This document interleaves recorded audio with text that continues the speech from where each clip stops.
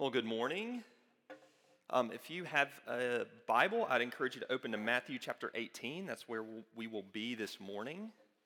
Matthew chapter 18, and we'll be in verse 21, or starting in verse 21.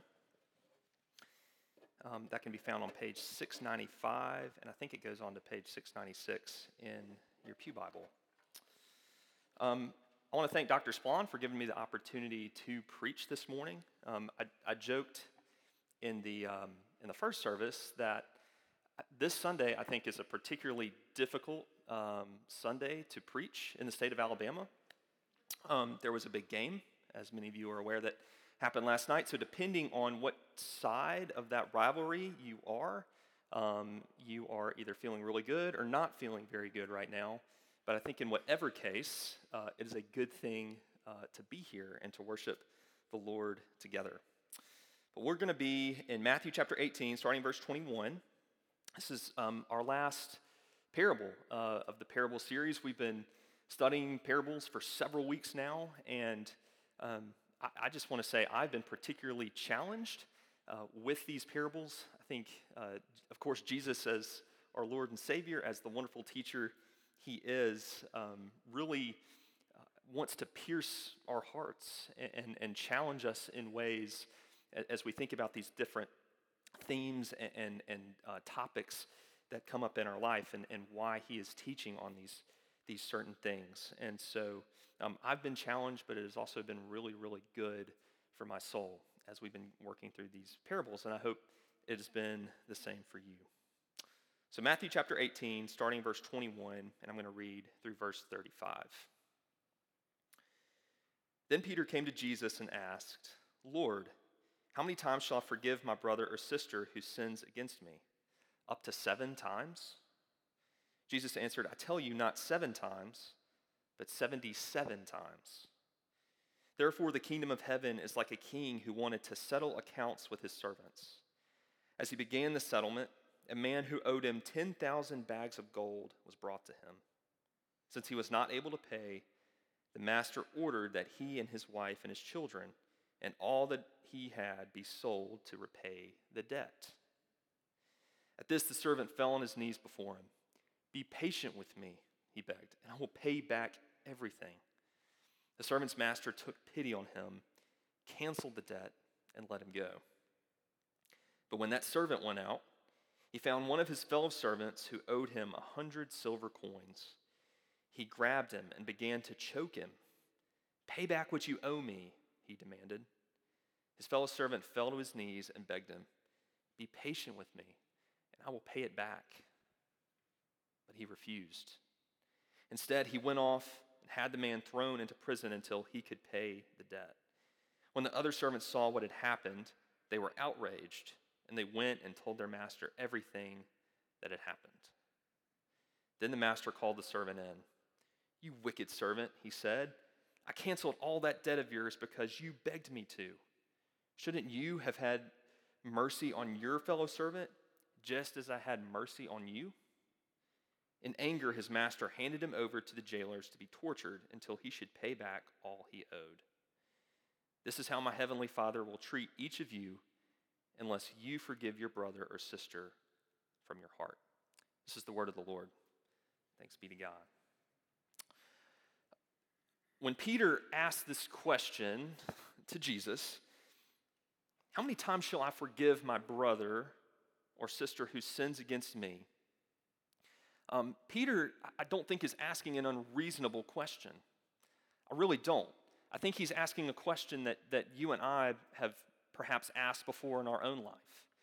How many times are we really supposed to forgive somebody that has repeatedly wronged us or has repeatedly hurt us or in the worst instances, committed some kind of act of violence or something that is really, really bad?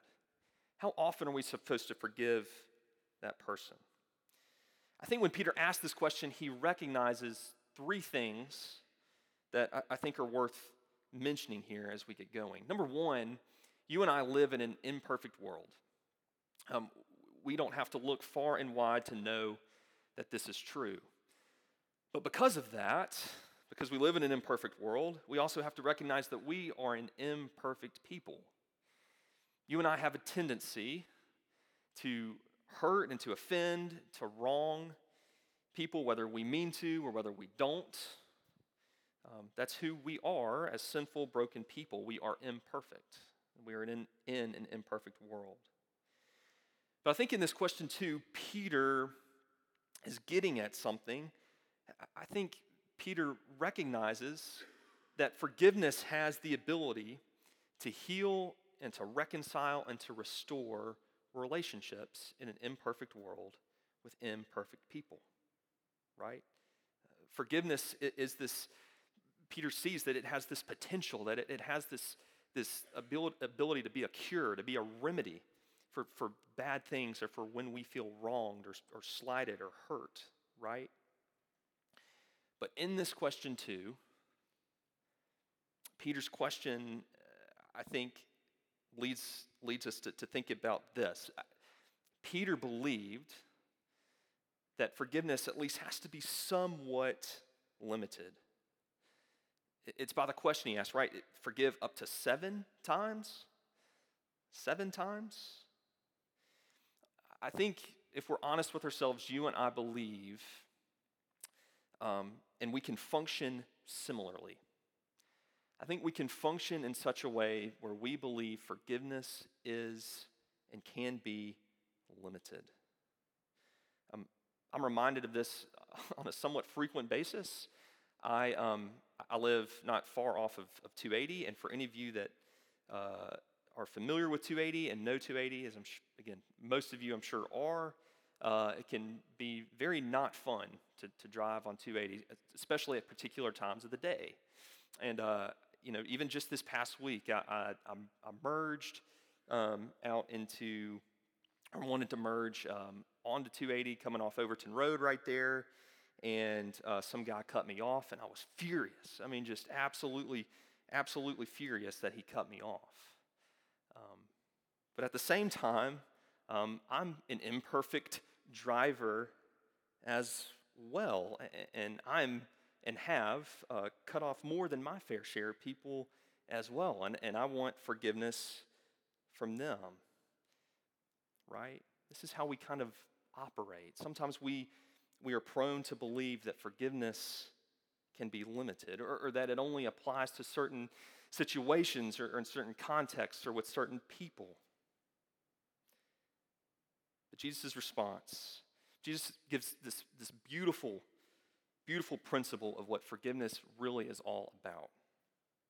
Jesus responds, well, no, don't forgive just 7 times, but 77 times. Some translations there, it might be 70 times 7. Really, the point is this. The point is this, that forgiveness is inexhaustible. The forgiveness that we are capable of offering to others, it cannot be exhausted.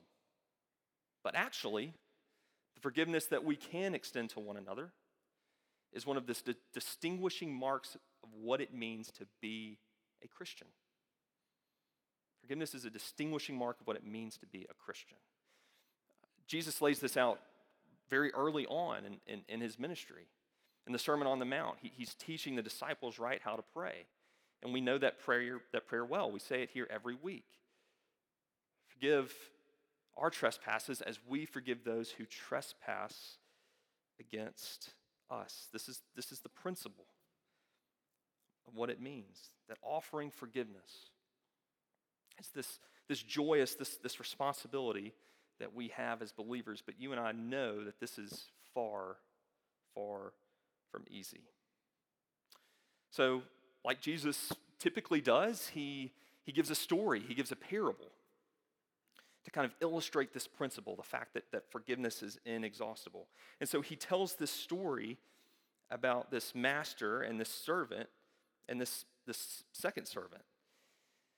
And so Jesus clues us in. He says the kingdom of heaven is like a king who wanted to settle accounts with his servants.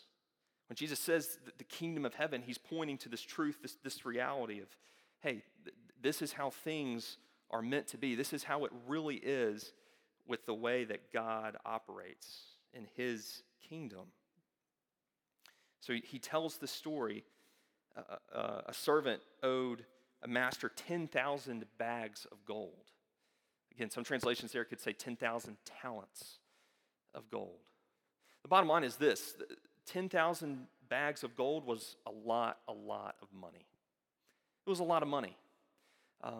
Some scholars estimate that it was around 20 years' worth of a daily worker's wages. 10,000 bags of gold.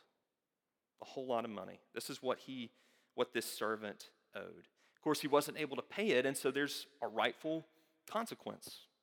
When you can't pay up, that there's a consequence for that. And so it seems harsh, but the consequence is, look, wife and children, your family, are going to have to be sold to repay the debt. The servant clearly, as most of us, right, doesn't want that, and so he begs, be patient. I will pay back everything. And then, just like that, the servant's master took pity on him, canceled the debt, and let him go. When we're up to this point in the story, it's beautiful. We see forgiveness, right, as it's supposed to be. But then the servant goes out, has another servant who owes him money, owes him 100 silver coins. Okay, a day worker would make about he would get 1 silver coin a day for his work. Okay, so 100 silver coins, about 100 days worth of work, a little over 3 months. All right, I want you to notice here the incongruity, right? So here we have 100 days worth of work. We have 10,000 bags of gold, so 100 silver coins, 10,000 bags of gold. Some scholars can reasonably estimate that compared, if you put this in fraction form, right, 100 silver coins to 10,000 bags of gold, it's 1/600,000th. Doesn't even compare, right? What the servant owed back to the master is infinitely more than what the second servant owes the unmerciful servant. We can see that there's a pretty big incongruity here, right? We see that this doesn't add up. And I think there's perhaps a tendency for you and me to think, well, you know what, that makes sense. I see the incongruity here. Of course, this couldn't be me. Surely I would never act in such a way. But I do truly believe that this parable, and I think what Jesus meant for this parable to be, is to, at least in part, be a warning to us for when we fail to forgive. Bottom line, you and I, as Christians, as believers, are called to extend forgiveness to others because God, in and through Jesus and by the power of the Holy Spirit, has first forgiven us, right? We extend forgiveness to others because God, in and through Jesus and by the power of the Holy Spirit, first forgave us. Paul knows this principle. He wrote this in Colossians 3:13 when he's writing the Colossians, and he says, look, bear with each other. And if any of you have a grievance with one another, look, forgive that person because God in Christ forgave you. I think the question that you and I need to ask as we think about this parable is, do we realize how much we truly need to be forgiven? Do we truly know that? Do we truly feel that deep within our heart and deep within our soul? We don't just need forgiveness just some of the time, or in these certain situations, or with this one person, right? For these certain things, you and I, we need forgiveness. We need it. and we need it badly.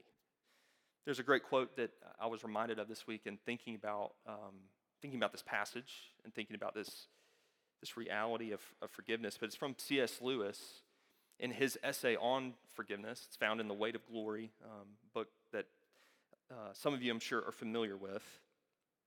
But Lewis writes this: to be a Christian means to forgive the inexcusable because God has forgiven the inexcusable in you. To be a Christian means to forgive the inexcusable because God has forgiven the inexcusable in you. I think that's really helpful for you and I to remember. There's much that is truly inexcusable in us. If we were to probe the depths of our heart and to be completely honest with ourselves, to feel that sense perhaps of conviction, we know that there is plenty that is inexcusable in us. And so the servant, let's go back to him for just a second. I think the servant erred. He went wrong in two ways. First, I think he believed that he had been excused from this debt instead of actually forgiven from it. And there's a difference here. The excuse mentality kind of says, look, well, I can push this away, and I can go and do what I really want to do. I can keep on doing what I want, what I think is right. I can just kind of go about my business.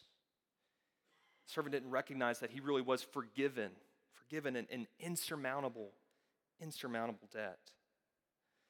And second, I think this servant acted in a way where he wanted to live according to a scoreboard mentality. Scoreboard mentality. And here's what I mean by that. Keeping score, keeping track of rights and wrongs of others. Clearly, he had kept track of this other servant who owed him those 100 silver coins, right? And operated in a way where wanting to get even, wanted to be better than. Reality for you and for me is that our excuses, they won't cut it. And there's no amount of good things that we can do that will even up our scoreboard before God. There's nothing. Absolutely nothing. I'm a big fan of a TV show called Ted Lasso. Has anyone watched Ted Lasso before? A few people in here? Okay. It's a wonderful, wonderful show. It has a lot of really good teachable moments, and I think there are certainly plenty of Christian themes that kind of come through the show. But the show is basically about a soccer or an American football coach who's hired by a fictitious English Premier League soccer team. This American football coach has had a lot of success, and this owner of this soccer team, who has just recently divorced her husband, basically wants to ruin the organization. She wants to hire this goofball coach to come in who knows nothing about soccer and to manage the team. And what you see over the course of the show is that Coach Ted Lasso connects with people really, really well. He builds great relationships with others. He's willing to learn. He's willing to be teachable. He's willing to give people second chances. So many great things. I could go on and on and on about different parts of the show. But there's one scene, really it's one of my favorite scenes probably in the whole show. But it's in the last season. In the first couple seasons, there had been a coach. Or he had started as a manager, had worked himself up to be a coach, was a brilliant soccer mind. In some ways was really the brains behind the whole operation in terms of strategy and tactics and all of that. But he felt like he wasn't getting his due. He wasn't getting his credit. He becomes bitter. He becomes angry. And so he eventually makes some bad decisions, hurts his relationship with Ted and with the team. He goes on to become a manager of another English Premier League soccer team. But in this scene, this assistant coach has come back. He's seen that the life that he's had with this other soccer team, it's just not living up to what it could be. He feels empty. Just feels bad, and he recognizes that he wants to be back with Coach Lasso and with that team. And so he comes back, and in the coach's office, Ted is with his other assistant coaches, and they're with this one particular coach. And Ted says, he says this: "I hope that either all of us or none of us are judged by the actions of our weakest moments, but rather by the strength we show when and if we are ever given a second chance." The reality for you and for me is we have been judged in our weakest and our worst moments. But through Christ's death and resurrection, you and I have been given that second chance, and we have been freed to go and to forgive the unforgivable in others. I was reminded of one quote, something one of my professors at Beeson said while I was there, and in sharing in a little bit about his personal testimony and the ways that he had to extend forgiveness. And as hard and as difficult as it was for him amidst just a tragic accident, he said, look, forgiveness isn't just hard. It isn't just difficult, but it is impossible without God. It's impossible. In those moments where you and I feel like we cannot forgive for when we have been hurt and wronged, forgiveness is possible, but it is only possible in and through our Father, through Jesus Christ, our Lord and Savior. Pretty remarkable. In Luke's account of the crucifixion, Luke is recording the events, and Jesus is pierced on the cross, and of course he's got the two prisoners, the two crucified right next to him, one of whom chastises Jesus, and the other, right before he's about to die, goes and tells Jesus, Jesus, will you remember me when remember me as you die today? And of course, Jesus tells him, I'll remember you today when we come into paradise. One of the last things that Jesus did before he died was to forgive this man who was rightly accused for the things that he had done. Forgiveness is possible in and through